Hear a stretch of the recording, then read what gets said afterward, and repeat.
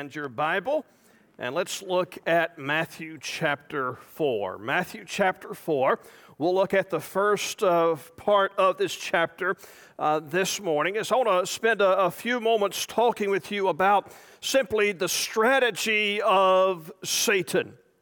Okay, the strategy of the Satan. Well, I want to talk to you today about an experience from Jesus' life that is an experience in our lives as well. And that experience is temptation.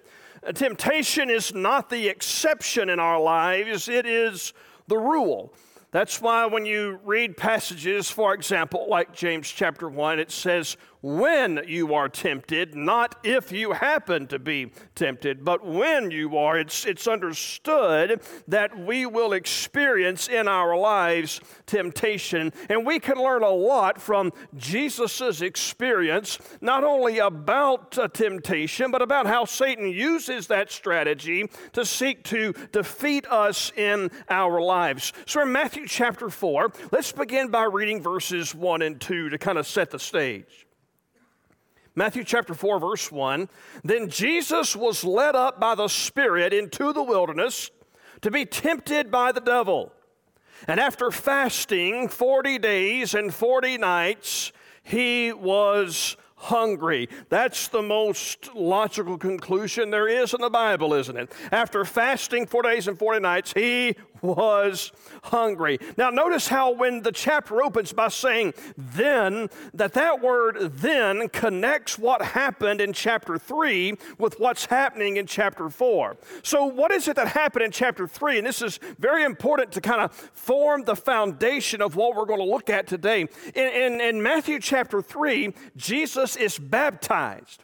And when he's baptized, he comes out of the water, and God speaks from heaven, and God says, "This is my beloved Son, in him I am well pleased." When Jesus makes that statement from heaven, "This is my beloved Son," that's a statement of his identity, "in whom I am well pleased." That's a statement of the Father's approval. So in Matthew chapter 3, God speaks from heaven. That's a spiritually high moment for Jesus, and it is followed by him going into the wilderness. It's followed by a spiritual low.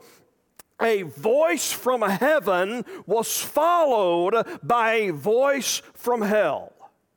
That's how Satan worked then, and that's how he works now. You see, whenever God does something great in your life, you can count on the enemy being right behind him, trying to pull up the seeds that God has planted. Times of revelation are always followed by times of testing. And so Jesus is prepared. In verse 3, it tells us that the tempter came and said to him, "If you are the Son of God, command these stones to become loaves of bread."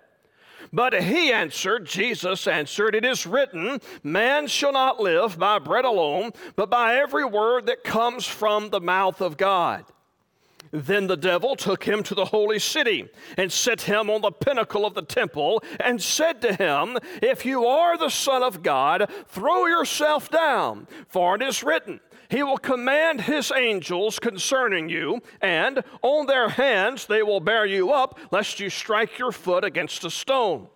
Jesus said to him, "Again it is written, you shall not put the Lord your God to the test." Again the devil took him to a very high mountain and showed him all the kingdoms of the world and their glory. And he said to him, "All these I will give you if you, Jesus, will fall down and worship me, Satan." Then Jesus said to him, "Begone, Satan, for it is written, you shall worship the Lord your God, and him only shall you serve." Then the devil left him, and behold, angels came and were ministering to him. Did you notice a pattern that Satan uses as he comes to Jesus on two different occasions, verse 3 and verse 6, and he says, if you are the Son of God, do this. Now, this is why this is so striking. Wasn't it just one chapter before that where God's, remember when like 5 minutes ago when we said, anybody remember what we said 5 minutes ago? Anybody? Please? Okay, thank you. That in just one chapter earlier, there was this voice from heaven that said, this is my beloved Son. And now Satan, after this moment, is saying, if you are the Son of God, a go-to tactic of our enemy is to weaken or try to break the hold that God's Word has in your life. Look, Satan will always try to put a question mark where God has put a period. Now, that's nothing new. He's been doing that since the Garden of Eden. When he came to Adam and Eve and he said, did God really say that you shouldn't or should do this? Is God really looking out for your best interest? Don't you think it'd be okay to just sidestep God in this one instance? Look, I want you to understand this morning that we have an enemy who prowls around like a roaring lion looking for someone to devour. We have an enemy, you have an enemy, whose only goal for your life, his only concern for your life is to kill and to steal and to destroy. We are not fighting against flesh and blood. And if you don't know who you're fighting against, you won't know how to fight. And I think sometimes we spend so much time, even within Christianity, fighting and bickering and complaining to and about each other that we don't really pose that big a threat to the enemy. But when the enemy starts to come at us, and when temptation comes our way, what can we learn from Jesus's experience? In fact, I think when you look at this text, you see that Satan came at him in three specific ways. And when I look at all the temptation that I'm faced with, and I talk to people about temptations that they are dealing with, it oftentimes seems that everything ultimately falls under one of these three umbrellas. Let's look at them for just a few minutes this morning. First is this: we face the temptation to make a good thing a God thing. Okay, we face the temptation to make a good thing a God thing. Notice in verses 3 and 4, there was this temptation for Jesus to turn these stones into bread. Now, there is nothing wrong with bread. In fact, Jesus is the most pro-carb guy you'll ever find in your life. Find freedom and walk in that today, okay? Not only did he like bread, he was the bread of life. And this is a stretch, but chocolate cake is kind of like bread, all right? That's just my interpretation. There's nothing wrong with bread. There's nothing wrong with Jesus eating bread. However, at this moment, it was not God's will at this particular time for Jesus to eat bread. See, Jesus went into the wilderness, it tells us, for fasting. Now, fasting is something that is kind of like a cuss word for us Baptists. It's when you go without food for a certain period of time. I can attest, and you can see, I'm not an expert in the spiritual discipline, but it's the idea that when you're fasting, you don't eat. So for Jesus to be tempted, again, nothing wrong with him eating bread. He ate it many times. But at this moment, this was not God's will for him. That bread was a good thing, but Satan tried to have him look at it as a God thing. You see, this part of this temptation was not for Jesus to do something immoral. It was for Jesus to go after something good that was not yet in God's plan for him at that moment. Satan wanted Jesus to value the gift more than the giver. He wanted him to replace the giver with the gift. His strategy for your life is exactly the same and for my life.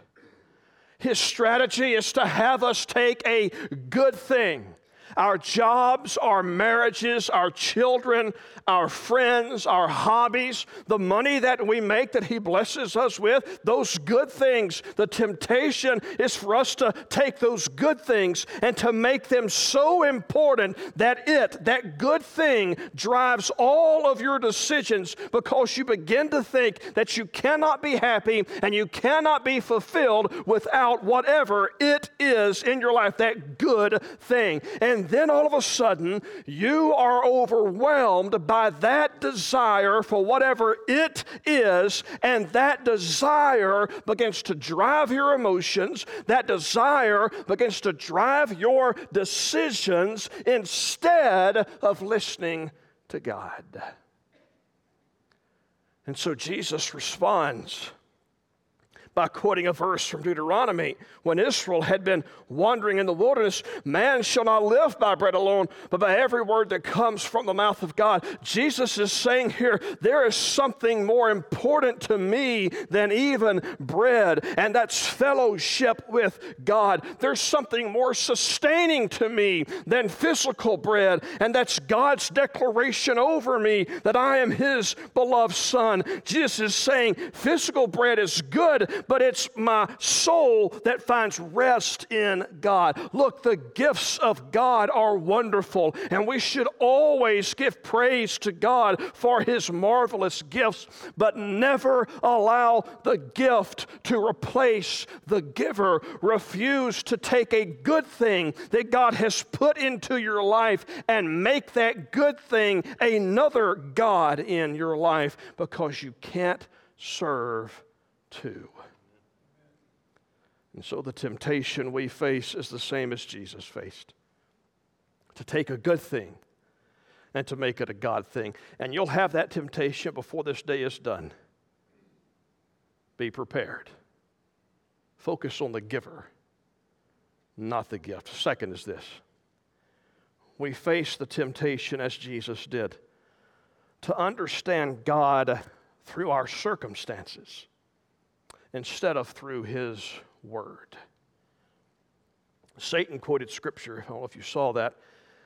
It tells us in verse 5 that the devil took him to the holy city, put him on top of the pinnacle, and the devil said to Jesus, "If you are the Son of God, throw yourself down, for it is written." Satan knew his verses. He knew how to twist them and use them.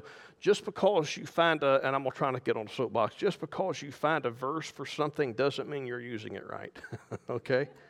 Just because it's there doesn't mean you're going to use it for the right purpose for which it is there.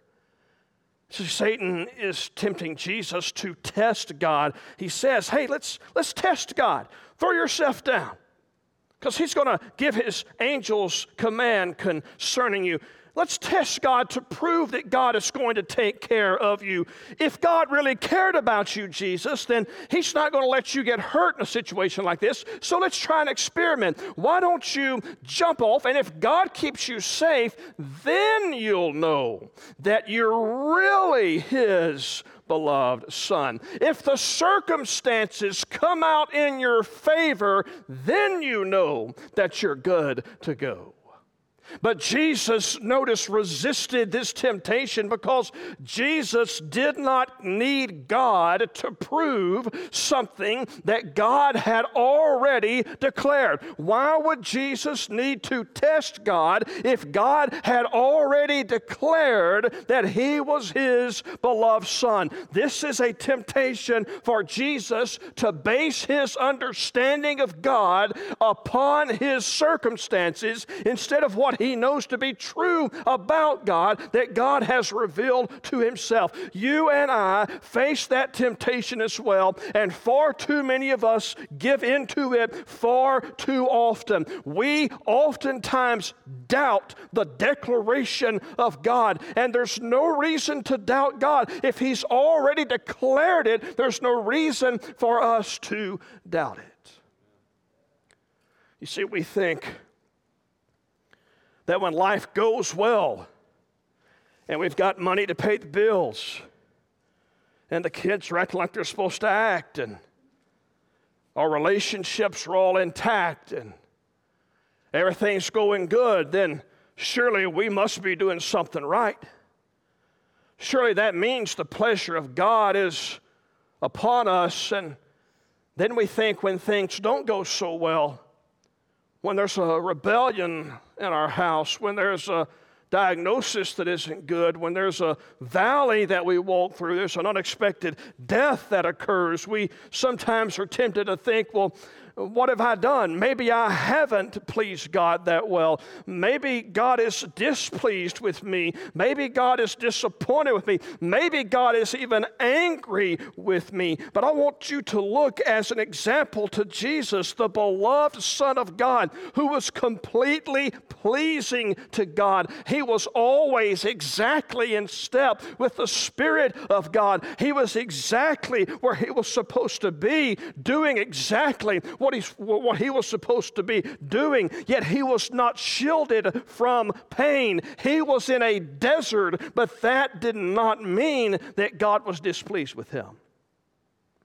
Look, I want to encourage you this morning by reminding you of this reality. The truth is, if you are a child of God, our Father's pleasure rests upon us. We have the pleasure of God. When life goes well, He is pleased with my relationship with Him and His relationship with me. When things are going bad in my life, He is still pleased to be my Father. He's still pleased to have me as His child. Romans 8:1 tells us that there is therefore now no condemnation for those who are in Christ Jesus. When we sin, certainly God does not take pleasure in our sin, but God always takes pleasure in us as His children. There's never a time God thinks, I wish you weren't mine. Never. But our temptation is to start judging the character of God based upon the circumstances around us. Look, I want you to understand, when Jesus said, follow me, He wasn't beckoning us into a barefoot walk through a meadow of waterfalls, rainbows, and butterflies. He was calling us to the cross where He went. When you find yourself in the desert, what will you believe?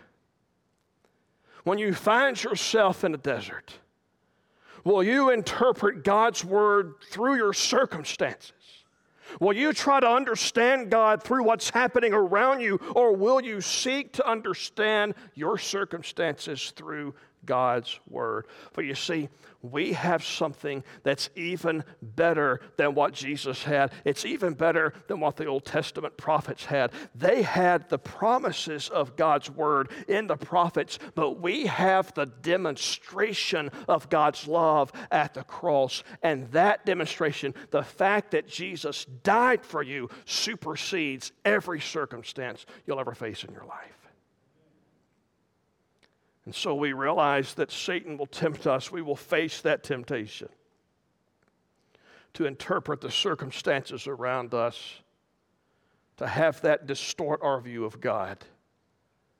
Always remember that it's God who's sovereign over your circumstances, not your circumstances that are sovereign over God.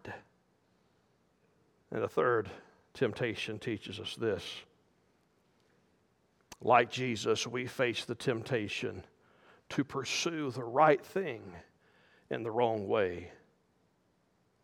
To pursue the right thing in the wrong way.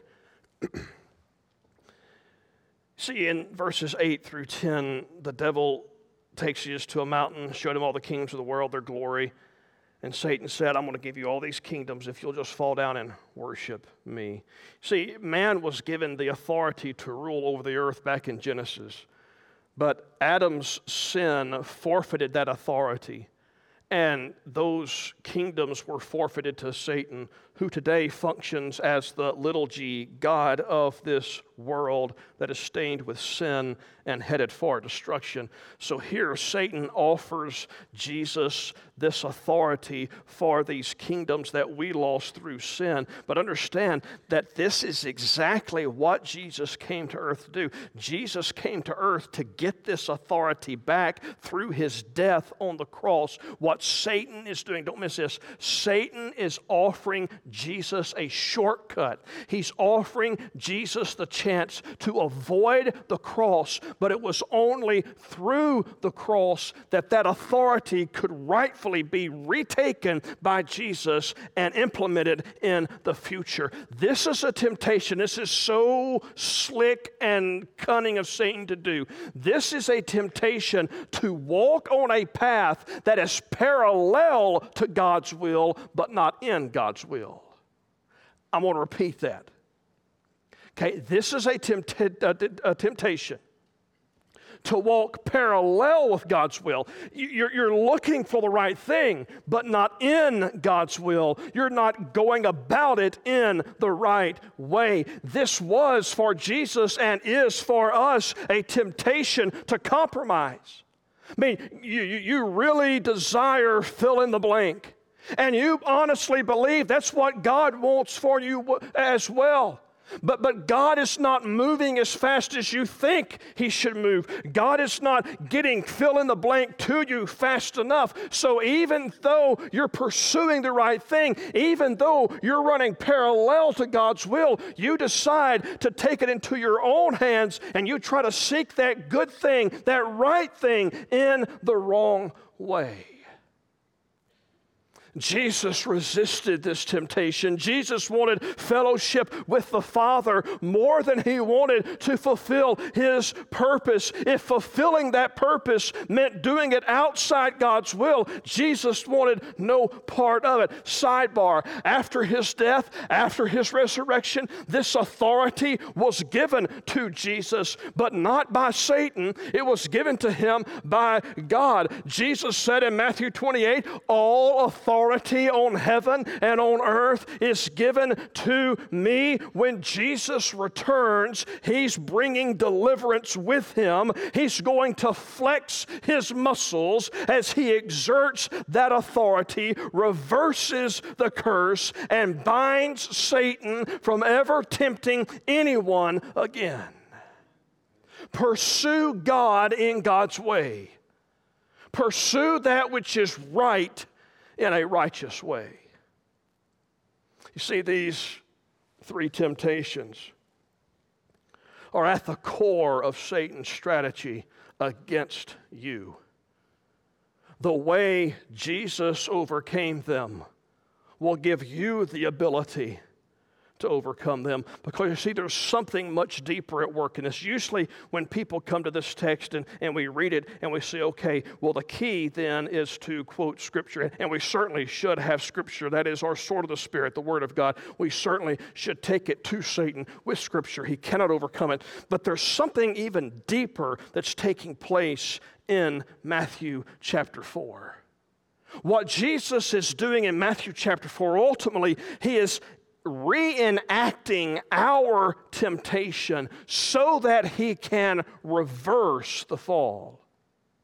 Think back with me.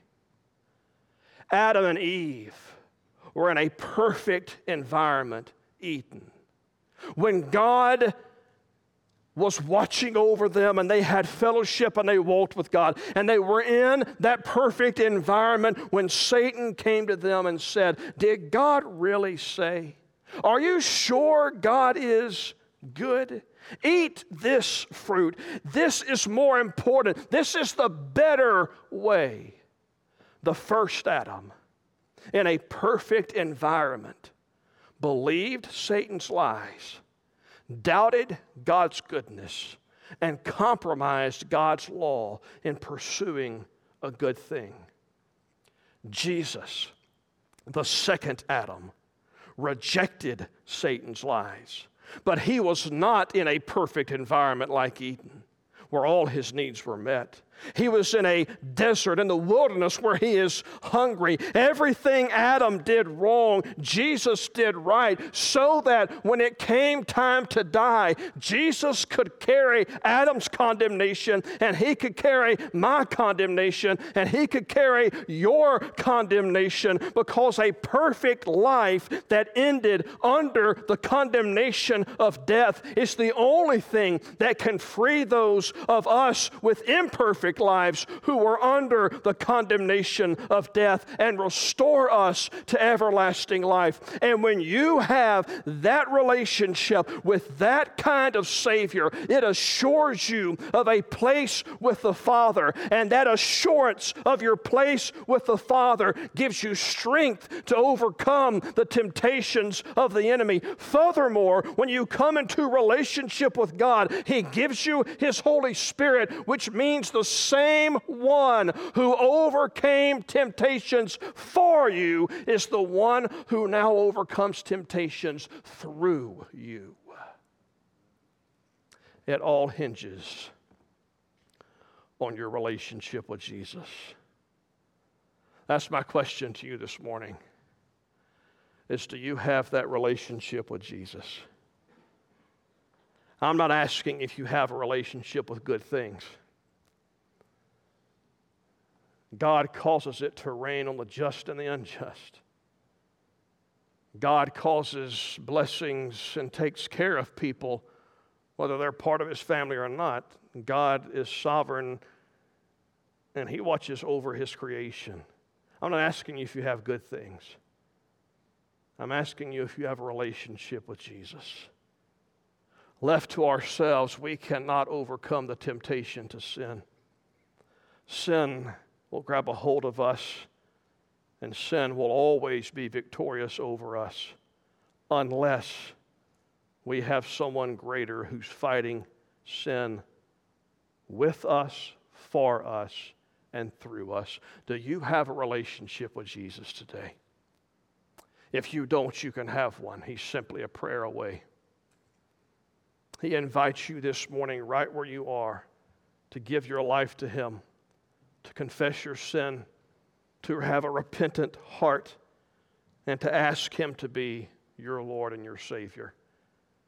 Maybe God is moving in your life in some other way. Maybe you've realized this morning that you have something good in your life and you're making it a God. And you're realizing that that's not working out.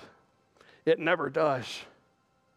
Oh, it might give us a couple of days of thinking we've got it figured out. But that good thing that we make a God thing always ends up disappointing us. Look, spouses make lousy saviors. Children make lousy versions of Christ.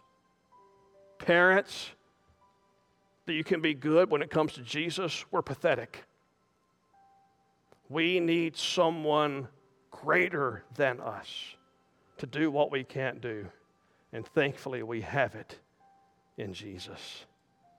Would you bow your head? I'm going to pray. After I pray, we're going to stand and we're going to have a time of commitment. And during this time of commitment, this is God giving you the opportunity to simply respond to what He has placed upon your heart today. The altar is open. If there's something that you need to give to God, we invite you to give that to God today. If there is something in your relationship with God that needs to be mended, you can do that today, either in this altar or right where you sit. If you realize today your need to have Jesus as your Lord and Savior, but you've got questions, you can come down front. Let me know you got questions. We'll get you to someone right here this morning who can help you work through those questions to understand what God has done for you. Father God, I thank you that Jesus overcame every temptation for us. I thank you that He did what I could never do. Father, I pray now that whatever we need to choice we need to make, what decision we need to make, what step we need to take, I pray that you would give us clarity and understanding that. I pray especially if there's one here in this room today that's never placed their faith in Jesus, that they would understand that they are believing the lie of someone, Satan, who who simply seeks to harm them, to destroy them. But in Jesus, we find a refuge for our soul. In Jesus, we find safety for our eternity. In Jesus, we find everything we need. If there's one here today who needs to have Jesus as their Lord and Savior, may today be the day they cry out to you. In the good, precious, holy name of Jesus, we pray. Amen. Let's stand.